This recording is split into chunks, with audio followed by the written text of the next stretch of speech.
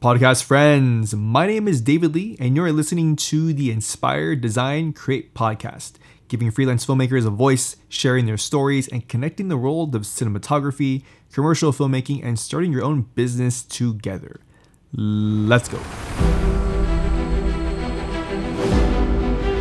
Mic check one, mic check one, mic check one. Podcast friends, what is going on? David Lee here. We are back. We are present with a brand new week, brand new podcast episode. Actually, this is the end of the week, as the week has just been crazy, right? Like every week, work has backed up significantly. I hope that's the case for everyone too. At least for my network of friends that I work with. Work has just been picking back up, I'd say, since March. For me, that was pretty much, at least the case for me, right? Like March, things started to pick back up. February, no, actually I take that back. February is when things started to pick back up. March is when things started to kind of roll back in. And then April was just like everything flooded back in. And my May has already been, surprisingly busy, right? Just because of COVID. And with more vaccinations. So I think I was just kind of surprised that like with everything, all it takes just for a little vaccine, right? And then everything's back to normal. Anyways, we are not talking about that. Today we're talking about $1,000 gear versus $10,000 gear. And does it matter? Is there a difference? If you have, say $10,000 worth of gear, do you get more clients? Do you get better clients, right? Or do you not really need any of that kind of equipment? And it's a convoluted answer, right? It's a very difficult answer because there really isn't like a yes or no, as in like white and black, right? There's always that little gray area, and for the most part, right? I would say like 90% of the time, when you're starting out, first year, second year, third year, kind of getting into your fourth year, it doesn't really matter, right? You could have, $1,000 worth of gear and you're fine. That could be like your entire lighting, camera, and audio package, right? You're probably doing one-man band stuff, interviews, corporate stuff, live events, weddings, the whole shebang, right?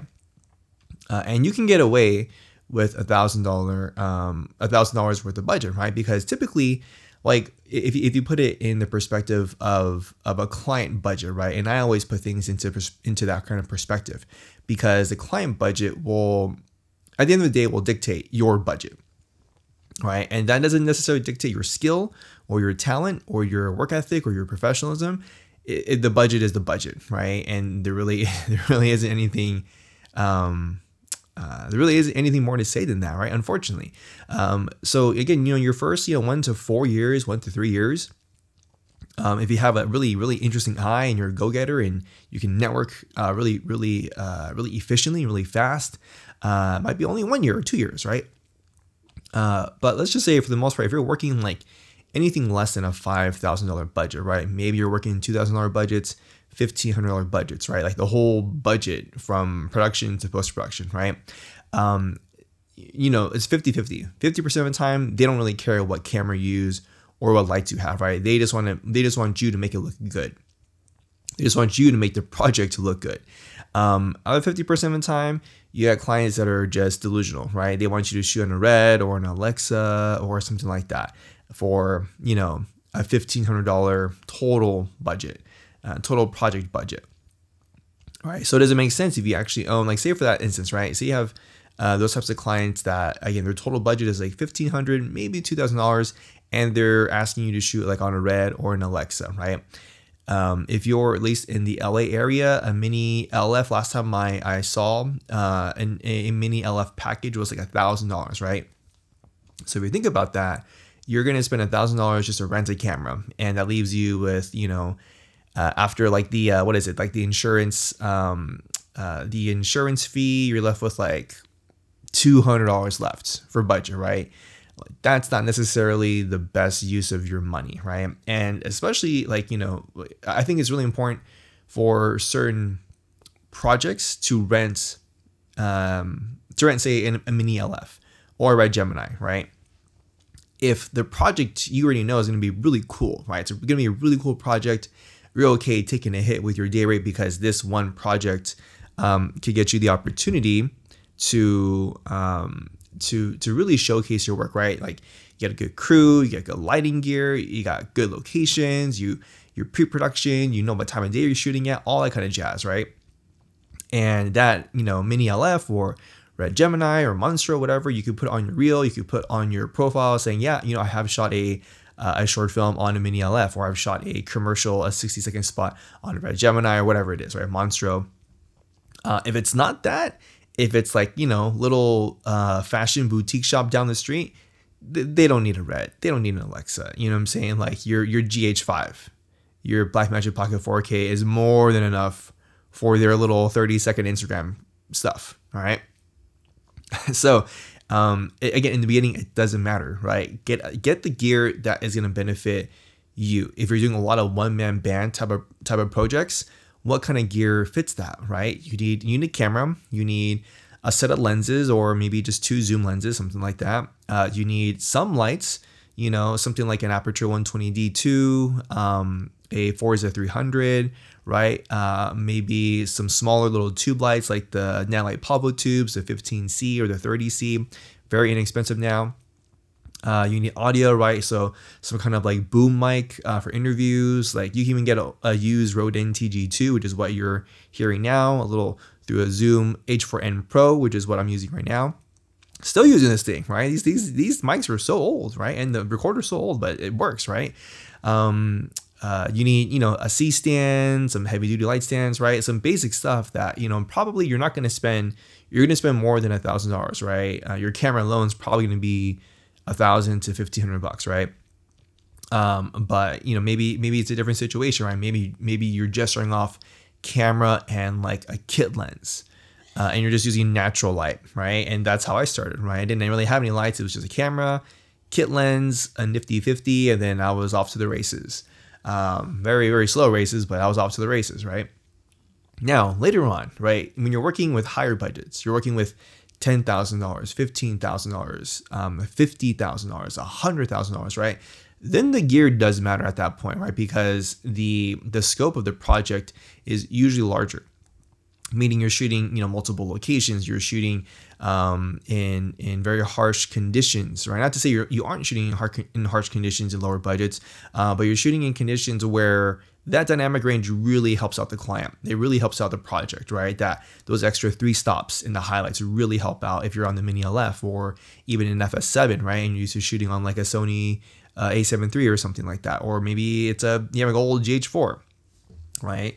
And the crews are usually a little bit larger, right? You actually have a proper gaffer, a proper key grip, maybe an extra, maybe 2 more in grip, 1 or 2 more in electric. You have a first AC, a second, and so with that being said, those types of projects you have more of a budget to work with.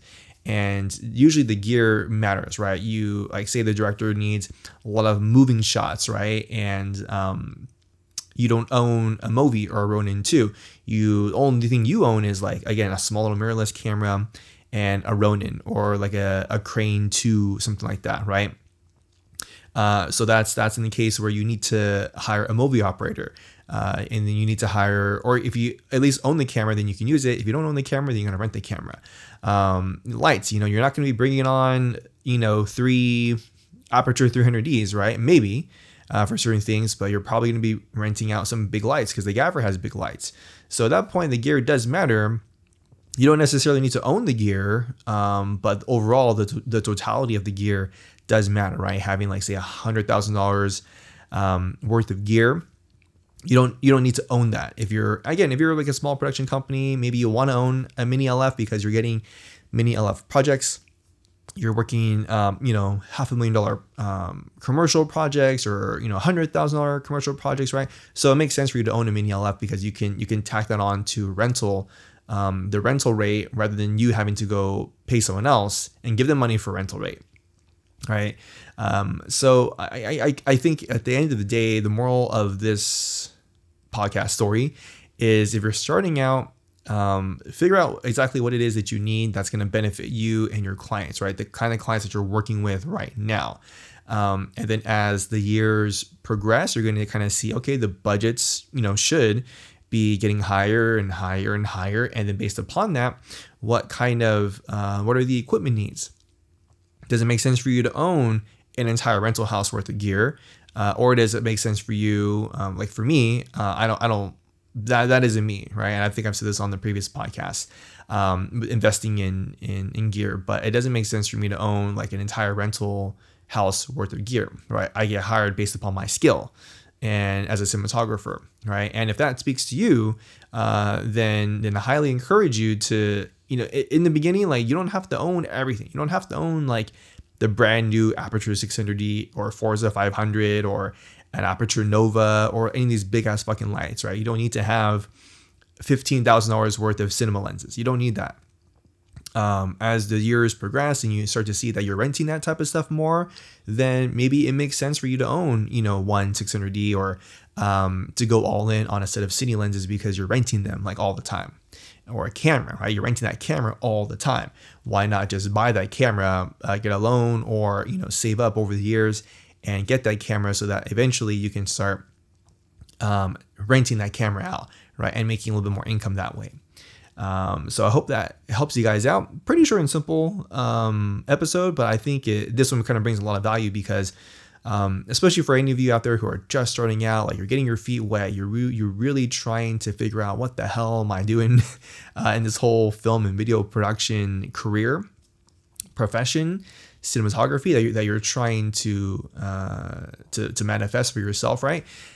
It's difficult because you see everyone else who's been doing it for like even 5 years, right? And they're using the fancy camera, the fancy lenses, and the easy rig, and they got the lights coming in through the window. They got the 4K and the 6K, and they got 12 by 12 and all that kind of shit. And you're like, man, I don't have any of that kind of stuff. Like, do I need that kind of stuff?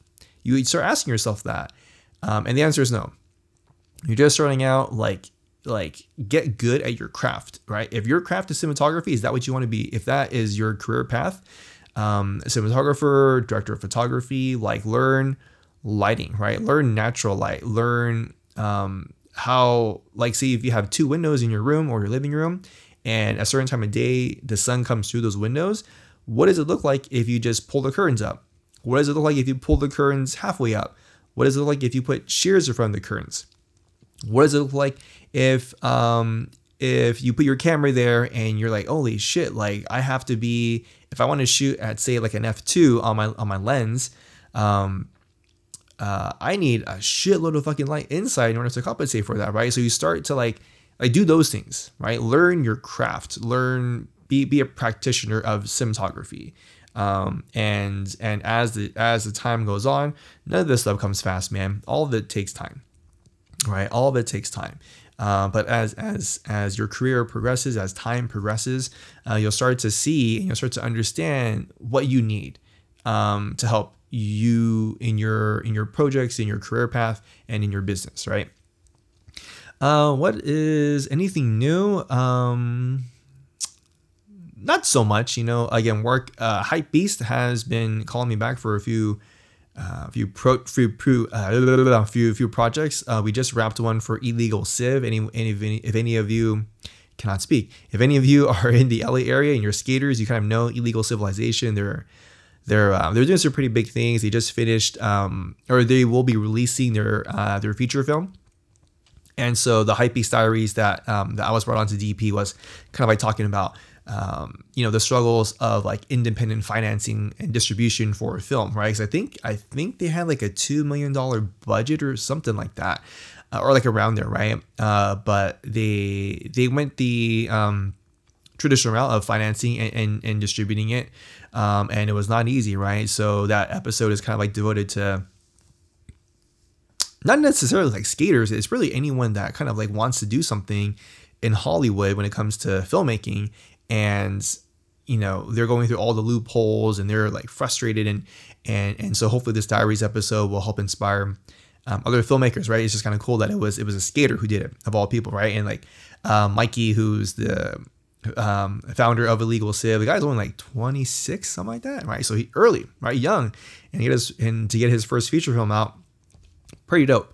And then what else? Probably in the next month or two, you should be seeing some way, shape, or form some new gear on my end, just because it's, like I said again, right? As time progresses, as your career progresses, the scope of the projects start getting a little bit larger, and the gear starts to get a little bit more nuanced, right? A little more granular, and you need certain things that.